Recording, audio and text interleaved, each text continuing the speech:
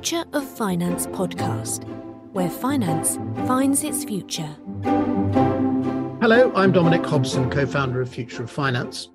My guest today is John Lerner, president of FundGuard, a software-as-a-service platform for investment management and administration, which he joined 2 years ago after 20 years in operations technology at both State Street and BNY Mellon. His mission now is to persuade the asset management industry and its service providers that they can transform the cost-income ratio of the industry through a superior and, importantly, scalable technology and operating model that is very different from lift-outs and outsourcing. John, thank you for joining us. Dominic, thank you very much for having me. Pleasure to be here. I've read a lot of material on your website and elsewhere, and I suspect some of the listeners to this podcast, viewers of this interview, will be asking themselves, what is FundGuard all about? So perhaps I could force you to categorize what you're doing a bit to start with. I mean, is FundGuard a technology story? Is it an investment management operations outsourcing story? Is it a cloud story? Is it a story about scale and cost and speed to market, or is it something completely different? How would you pigeonhole yourself, if that's not too embarrassing a question to answer or to ask? Yeah, no, thank you for the question, Dominic. At the heart, FundGuard is a software firm. That's what we are building. But we think the benefits of that go far beyond, technological improvements. Looking at the inefficiencies and fragmentation, as well as the legacy technology that's been out in the industry in some cases 40, almost 50 years. We think that the root of addressing scale and addressing modernization starts at a very low level, a very granular level. And so, we are choosing to attack all of those, issues from the bottom up by building out, our new, software platform. You were, of course, at Eagle Investment Systems. So you were at the heart of the lift-out stage, which the investment management industry went through at the turn of the century. How does your model, the model you're offering now, differ from those old-fashioned lift-outs and possibly even more old-fashioned outsourcing contracts? Yeah, back then people were literally lifting out and moving machines and people because they were all physically in a location, right? Which speaks to the lack of scale and the challenges with those. At the core, we're providing software as a service.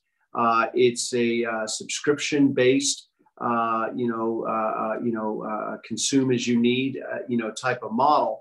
So from a portability standpoint and a future proofing of an organization, we think it provides a much better way for people to access technology versus, the historical racking and stacking.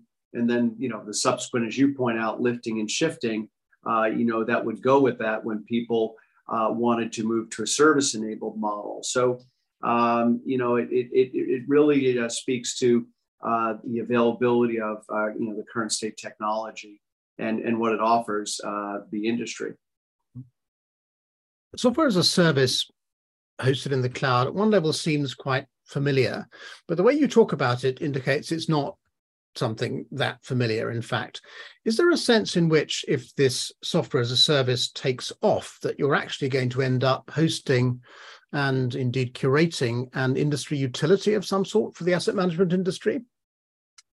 Yeah, we think that's what we're being asked to do, Dominic. I mean, when we speak with folks in the industry, asset managers, they're asking for, is something that is much more scalable and leverageable.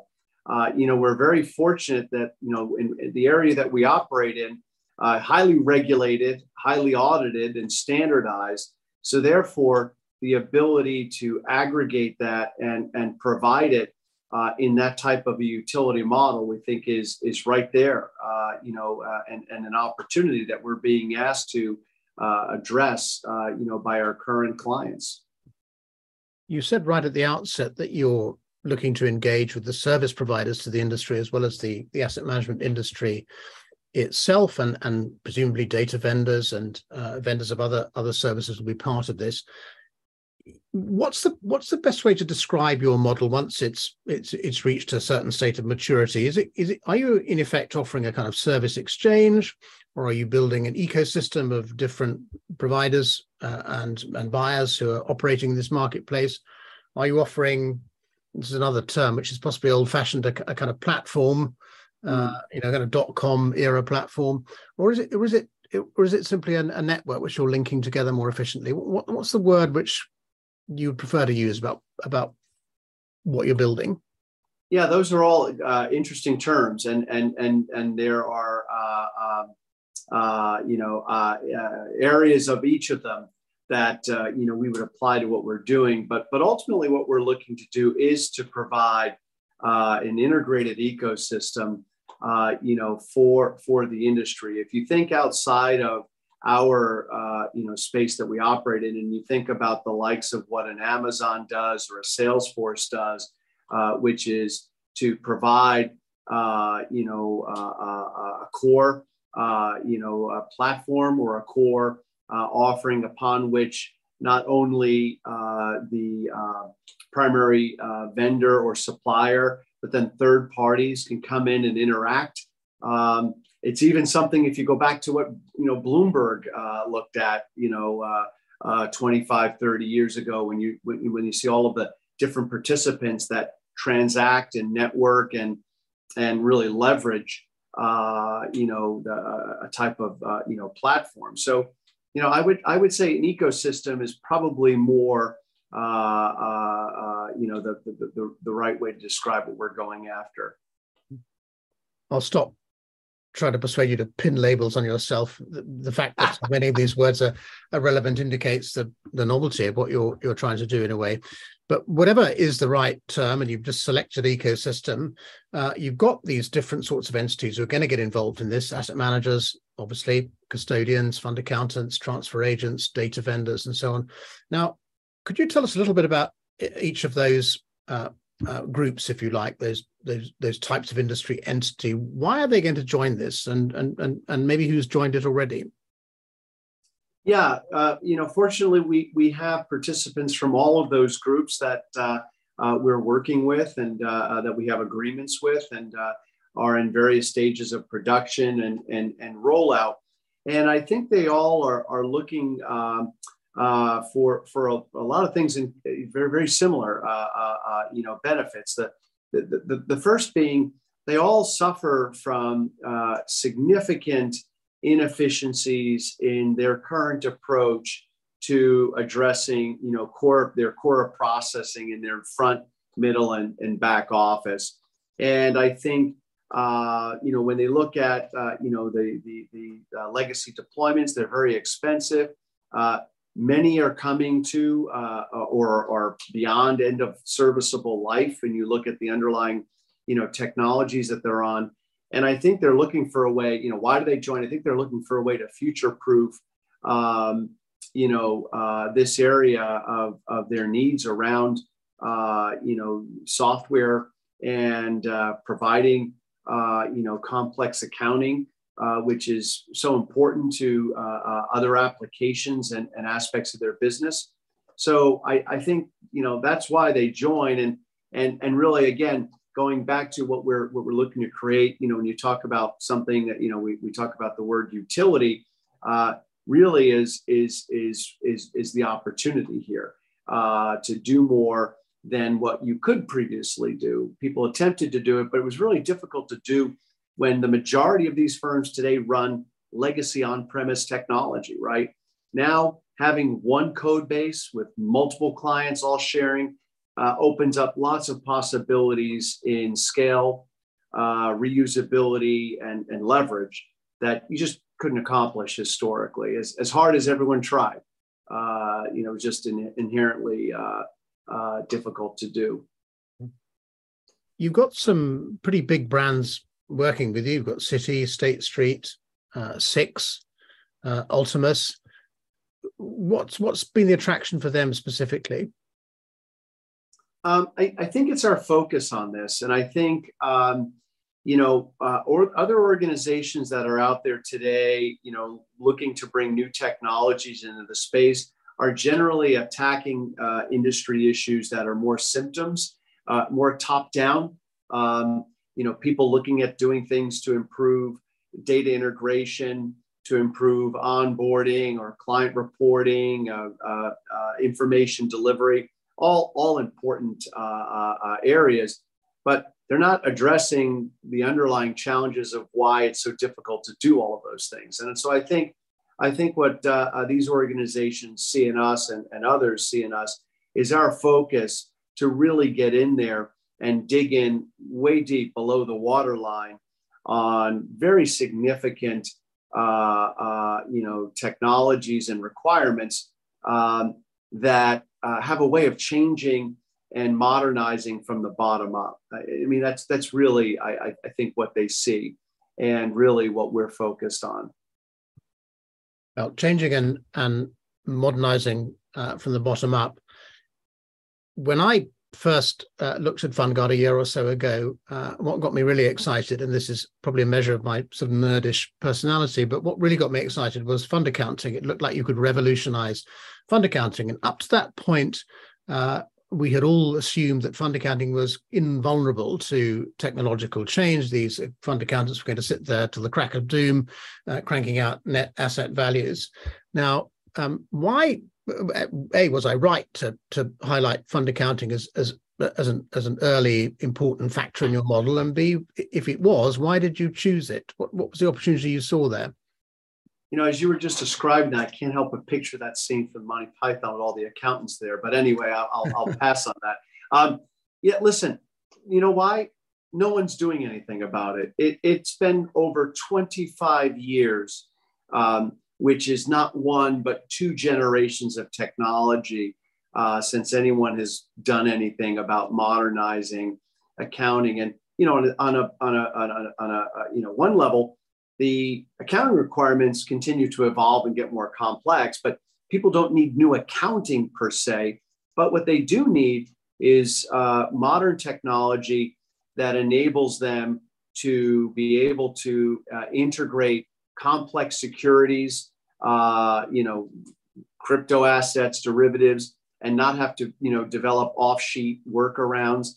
They need systems that can handle the volumes of data, being inherently cloud native big data application that are then in alignment with other things that they're doing, downstream. And so when you really start picking away at it, it's one of, if not the hardest thing to dig into, and it's not to be underestimated. And doesn't get many people excited. And there's, generally a view that there isn't a lot of value add around it, which on one level you can understand because functionally it either works or it doesn't work. But when the cost of supporting it and the risk of supporting it becomes the story and the bigger issue than the underlying functional, capabilities, then there's a real problem there. And there has been, for years. So that's why you have to go after it. And it's a significant body of work, that takes years, which is another reason people kind of bypass it. There are many other things that people could go out and accomplish faster and build applications and be in the market in 3 months, 6 months, 9 months. Accounting is not one of them. So therefore, it's not something that people generally gravitate towards. As you say, nobody's really done anything about fund accounting for 20 years. Most of the systems which these large banks are using are old by the standards of digital technology, but they are also using more than one of them. I'm sure if we went into a large custodian bank, partly as a result of all these outsourcings and lift outs, they're using several of these fund accounting engines. If I said to you, as a result of your investigation, what do those current fund accounting engines do well, and where do they fall short? What are they doing badly? Yeah. Well, they're all functionally rich from the generation in which they were constructed.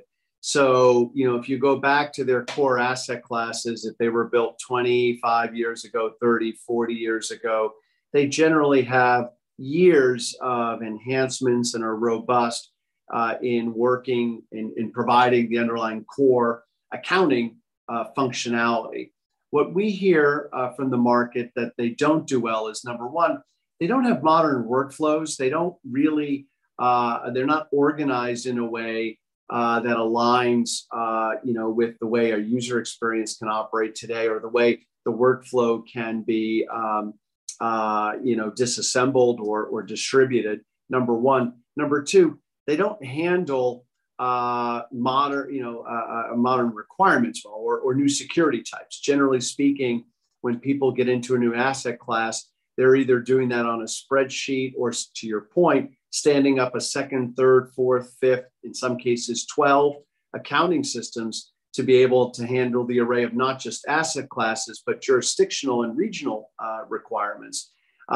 So, they don't do well. They don't upgrade well. They don't enhance well, because all of them are built from a time and an age where the way you wrote the code, developed, tested, and deployed, a very waterfall approach, generally takes years for someone to get a new piece of functionality that was determined to be necessary today. Actually having that in production probably can be 18 months to 2 years in most cases. So they don't do that well either. And certainly that's an issue for all these organizations. To be able to address those areas. They don't upgrade well is the understatement of the century about fund accounting engines. I think the entire industry still is haunted by what happened in August 2015 when BNY Mellon had a NAV outage, the ultimate nightmare for a large fund accounting shop. Precisely after a FundGuard upgrade backfired, the regulators got involved. Is that one of the risks which you think that you can mitigate? You can make upgrades less dangerous, because I'm sure it's a source of conservatism in this area. Is precisely nobody wants to repeat that experience. Yeah, I mean that was a big driver for the creation and the start of FundGuard, and really working with clients who really want and need a contingency NAV capability is what we set out to do initially. And also, being a multi-cloud, vendor, so that we offer the software on multiple, cloud platforms, does mitigate, this risk. And I'm not sure the industry ever really recovered, from that spectacular 1 week long. I was, in full disclosure, I was working at BNY Mellon at the time. On what became a very shortened vacation that exact week.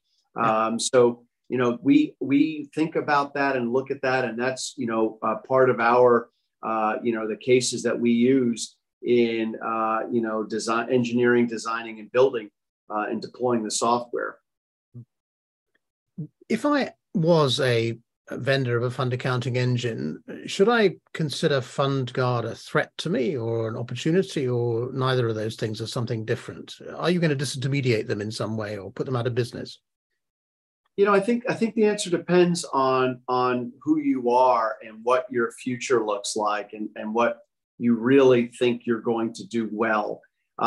There are not many pure accounting vendors out there. Generally, many have morphed into some form of attempted, in some cases almost Frankenstein-esque. Well, I shouldn't say Frankenstein, but Frankenstein's not the monster. The monster, type of platform. And so, if the goal is to say, hey, I actually do some things as part of this offering well, but accounting's not one of them, I think it's an opportunity to help them modernize or plug in an accounting capability. So I think that answers up to those vendors, that are out there, assuming they're actively, building a cloud native, platform, from the ground up. I'm going to ask you some very futuristic questions in a minute, but before I do, what's your, you've invested a lot of time and effort in fund accounting. What are your priorities after that? What comes after fund accounting? So, the journey for fund accounting, I don't think it ever ends, Dominic. I think what happens is fund accounting, if you think about it by jurisdiction, when you look at North America, you look at versions of it for, UK and Europe, and then you start looking across other jurisdictions. It's potentially a lifetime journey because it's one of the things that is a pain point for our existing clients and folks that we're speaking with, which is to your earlier question, they're generally running a half dozen or more software packages over multiple actual instances of those to get scale. So I think after fund accounting, more fund accounting comes, and then also reaching out beyond sort of the traditional assets and continuing to specialize in the adjacent areas. When you look at most of the fund accounting platforms that are out there right now, sitting next to them are platforms that are either doing private equity assets or doing some form of alternative investment fund administration. So those are the areas that we get asked about the most when people sort of draw the scope of what we're doing. But that's really going to be the work for the foreseeable future.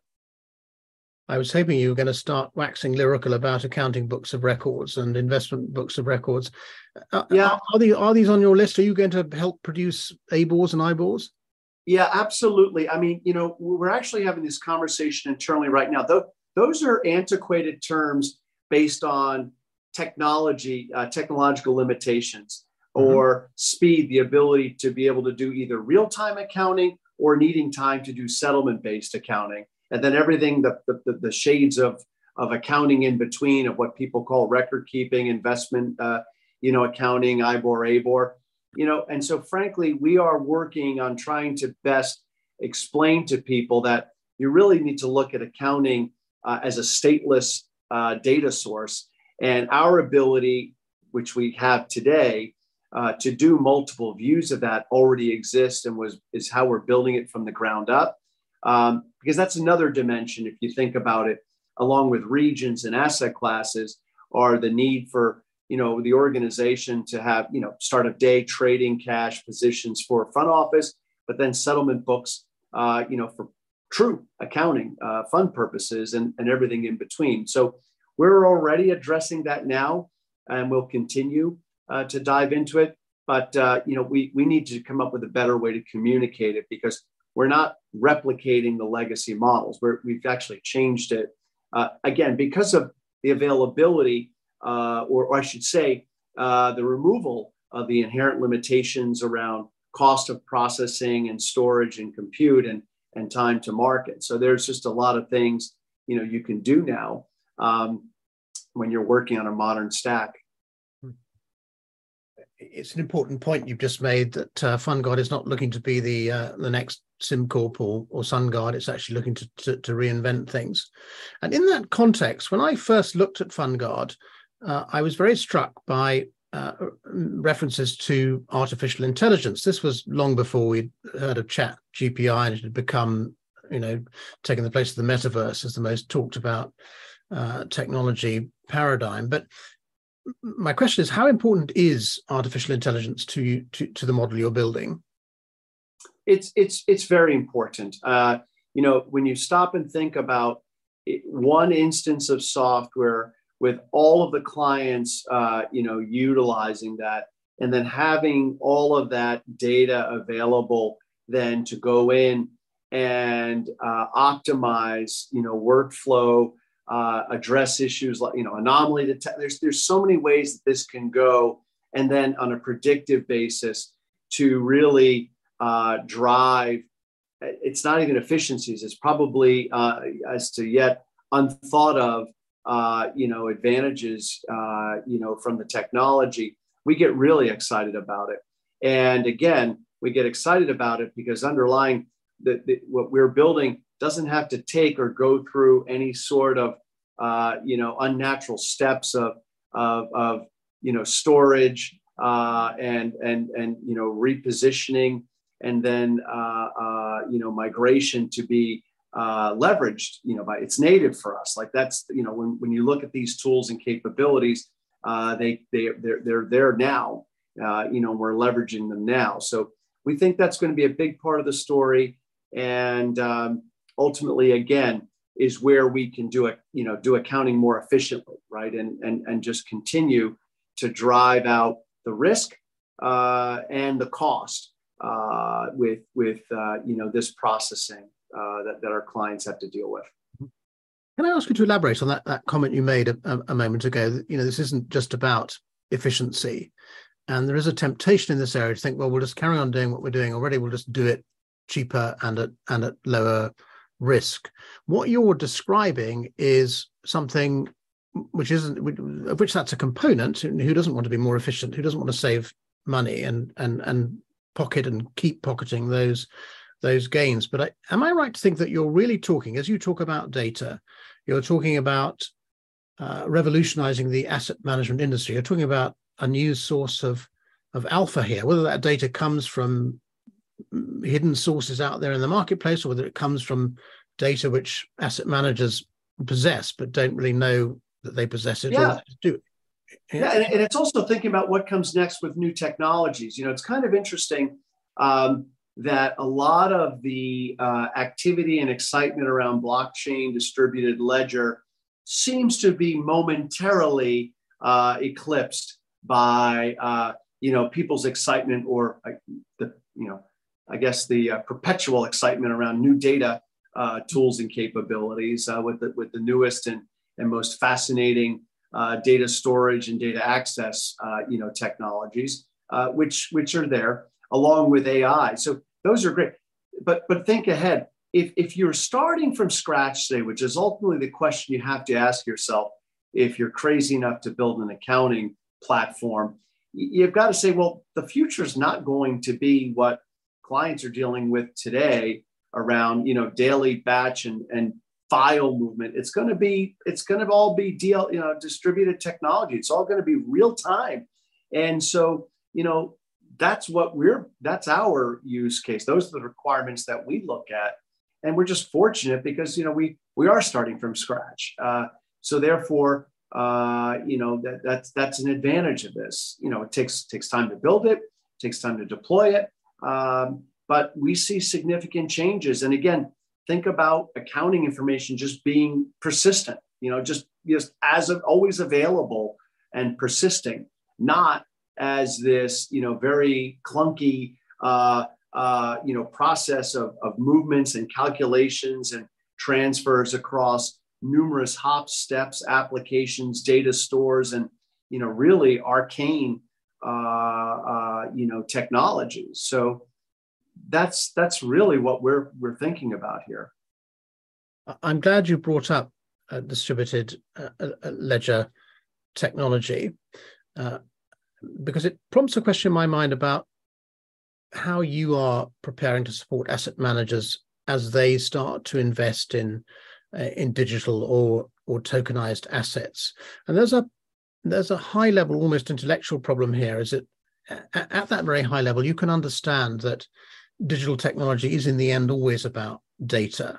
It's kind of useless in itself, but if it's processing data and revealing insights by using data, that's incredibly valuable to asset managers. But and maybe you can comment on that. How in your mind digital technology meets data? Is it very clear? You've begun to talk about this during this conversation, but do you have a very clear definition of how data meets digital technology meets distributed ledger?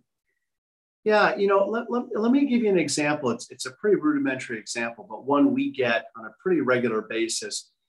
Today, people that are working in crypto assets are taking something that is already a real-time ledger-based and dragging it backwards 40 years, truncating it, chopping off the decimals, rounding it, reducing it to some sort of a batch load process, and then trying to come up with a bastardized asset class to shove it in to make it work to sit alongside of, all these other, assets. So, I mean, we're watching that today. And if they can do that with an existing system, they're fortunate. Most aren't even able to get there. They're needing to do it, offline. And so we start with that and say, well, that's the asset class we have to look at, whether it's the underlying technology of how all assets ultimately are structured and are delivered and moved, or it's an underlying asset class itself as an actual crypto, asset. So we're looking at that natively, saying that's what we're building to, today, and understanding that I don't know what it is, 80, 90% of the workflow of asset managers and even the custodians today is not digital. And the way people are approaching digital, again, is generally top down. That's why there's such a great, robust market for all these great tools that allow you to put your data in a cloud and allow you to do other things with it. But at the end of the day, you're only as fast or as strong as your weakest link. And that link is really weak, way down in the bowels of all these organizations. So, for us, again, I know I'm repeating myself now, like you have to address it from there. It has to be done, because just porting a legacy technology into a container and shoving it on the cloud and calling it cloud enable it's good, it's efficient, it helps with your, maybe your racking and stacking bill, but it doesn't address any of the issues that I know you are very fond of in terms of, the true digitization of the industry. Mm-hmm. Can I ask you, this is a massive question, but if I said to you, is what you're building going to support investment in digital, and to be specific, in tokenized assets? And if I give you we take a simple asset like a fixed maturity, fixed coupon bond, and this can be issued as a digital asset. A smart contract will adhere inside it, so the coupons are paid, the redemption is paid. It's all effectively code. It becomes a self-serving asset. Yeah. That asset can also be broken up into lots of little pieces, which enable investors to achieve at quite low levels of assets under management to achieve particular exposures. Is a digital asset, digital assets is the future of portfolio management, part of the way you're designing what you're building? Yeah, I would say to you, we are waiting for that eagerly, as opposed to the way, we're just like everybody else, forced to deal with the legacy chain of asset, manufacturing, distribution, and then all of the data sources that one needs to go to, and the fragmentation of that, and what our industry has been tackling forever, which is, the data standardization of things. Well, it hasn't happened, and people have been talking about it for years. But now you have a technology, and now you have something with tokenization that we can't wait for. We can't wait till that happens. It's going to be really something that will enable us to get even more value out of our platform for clients. So absolutely, and we've looked at it today and eagerly await it, want it, and I think would have even additional benefits than what we can appreciate in terms of what else this unlocks, right? You used an interesting term a few minutes ago when you used the term persistent. We were talking about NAVs, in effect. You don't have to turn these out once or twice a day, but these persist through time. They're just always available. They're always there, and they can inform other ways of looking at your portfolio, at the risks that you're facing. And you've also used this term, a single source of truth. And clearly your vision here of the data which asset managers and the service providers use and make use of every day encompasses a lot more than fund accounting. Yeah. Do you have a very clear vision of how far this vision of the future of data in the asset management industry can actually extend? Yeah. So I'm going to answer that question by going back to a question we asked earlier, like, how do we see ourselves, positioned here? And that's why I use the word ecosystem more so than even platform, right?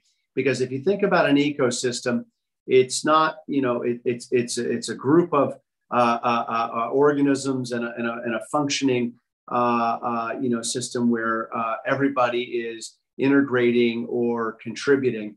And so we believe there are some places where you get a single source of truth because there may only be one source of something, right? So in the rare case where there's only one price or one source for a particular item, then you're great.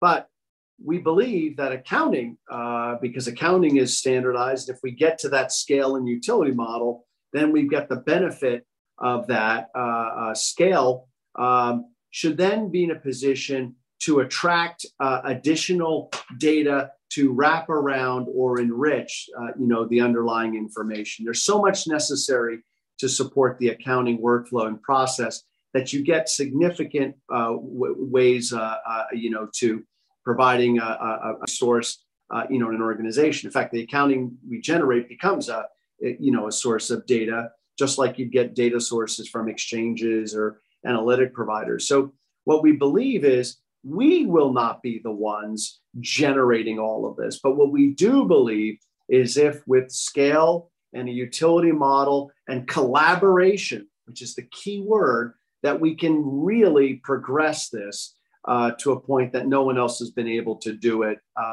thus far. So ultimately, the vision works where it's an ecosystem we're building, but also the things that we're building because of the nature of our cloud platform allows for integration via our APIs, allows for loading of additional data because we have the big data capabilities there. So we think it just makes sense that would be a logical place. And people are already asking, well, if you're doing this for me, can I add this? Can I add that? In some cases, it might be us adding it, but in many cases, it won't be FundGuard. It'll be other existing, sources, vendors, that we bring into this, ecosystem to provide, the broadest possible view into a single source of truth for everything, that's out there. So that's really how we think about it. It doesn't happen overnight. Like I said, there's still quite a bit of work for us extending across assets and regions. But we do think that, we get there because of the approach of the collaboration across the industry. You used the word collaboration there. You also used the word scale. You also said nobody's been able to do this before. So perhaps I could ask you two questions here. What do you mean by collaboration? Yeah, so with collaboration, let's start with accounting. Everyone in the industry would say there's zero value add in accounting. You've got to do it. It doesn't differentiate yourself because it's regulated, it's audited, it's highly standardized, but everybody needs it. So therefore, why does everybody buy, build, customize their own accounting systems? Like before they can even get to a digital strategy, a data strategy, or anything more value add and complex, they are hampered by their own ability to say, well, how well can I do this? How efficiently, can I do this? And how much of my budget does it eat up? And the answer is it eats up way more than it should. So, and then you think about the core technology of what cloud does. It enables people to work together in a way that they just couldn't before, right? It was just, not that you couldn't, it was too complicated, too hard, expensive, and there's too much lag relative to what you can do now. So when you ask it, again, to one of your earlier questions, are you a software company? Are you this? Really, we want to be a utility and scale collaborator for folks to get to that point. The technology enables us to do that. And, that's really, at the end of the day, what we're after. I can see why asset managers might want to collaborate on fund accounting. It's less obvious to me why, say, the global custodian banks might want to do that. A former CEO of State Street Bank once said to me, what we are really is fund accountants. So if that ceases to be the business in which they compete, and indeed there is competition for fund accounting contracts between an ever diminishing group of banks, but there is still that competition. It's a market which doesn't work very well because it's quite difficult to leave one platform and move to another. But I'd have thought the global custodian banks wouldn't see fund accounting as an area of collaboration. They'd see it as an area of competition. Do you have that pushback from them when you talk to them about it? We don't see the pushback, Dominic, because, what's the old saying? There are no atheists in foxholes. Given the war that's going on over fees and the downward, immense pressure, and we're not even at apex on it yet. We are still getting to the point where the runoff and the migration of traditional managed assets based on traditional fee schedules are just accelerating into new products and significant low to no fee products, and then the underlying cost of servicing them. People are looking at this and saying, the ones that are able to, by the way, because we're seeing custodians who are raising their hands saying, tap out, I'm out of the game here. Others are looking at scale and saying, we need it. And this is not a battle of, I'm doing accounting better than you. Now, you talk about operations, you talk about my expertise, my scale, my service model, what I do with analytics. Absolutely, you can battle out there. But when you look at doing just core accounting, Dominic, it's not the battleground. And it's incredibly painful for all of the firms. And most of them share, if not exact, very close, DNA relatives of the same core accounting engines in their infrastructure, different levels of, disrepair. So they kind of already have done that, right? In many ways. If, as you say, fees are being pressed in a downward direction, margins are being squeezed, scale very obviously is the answer.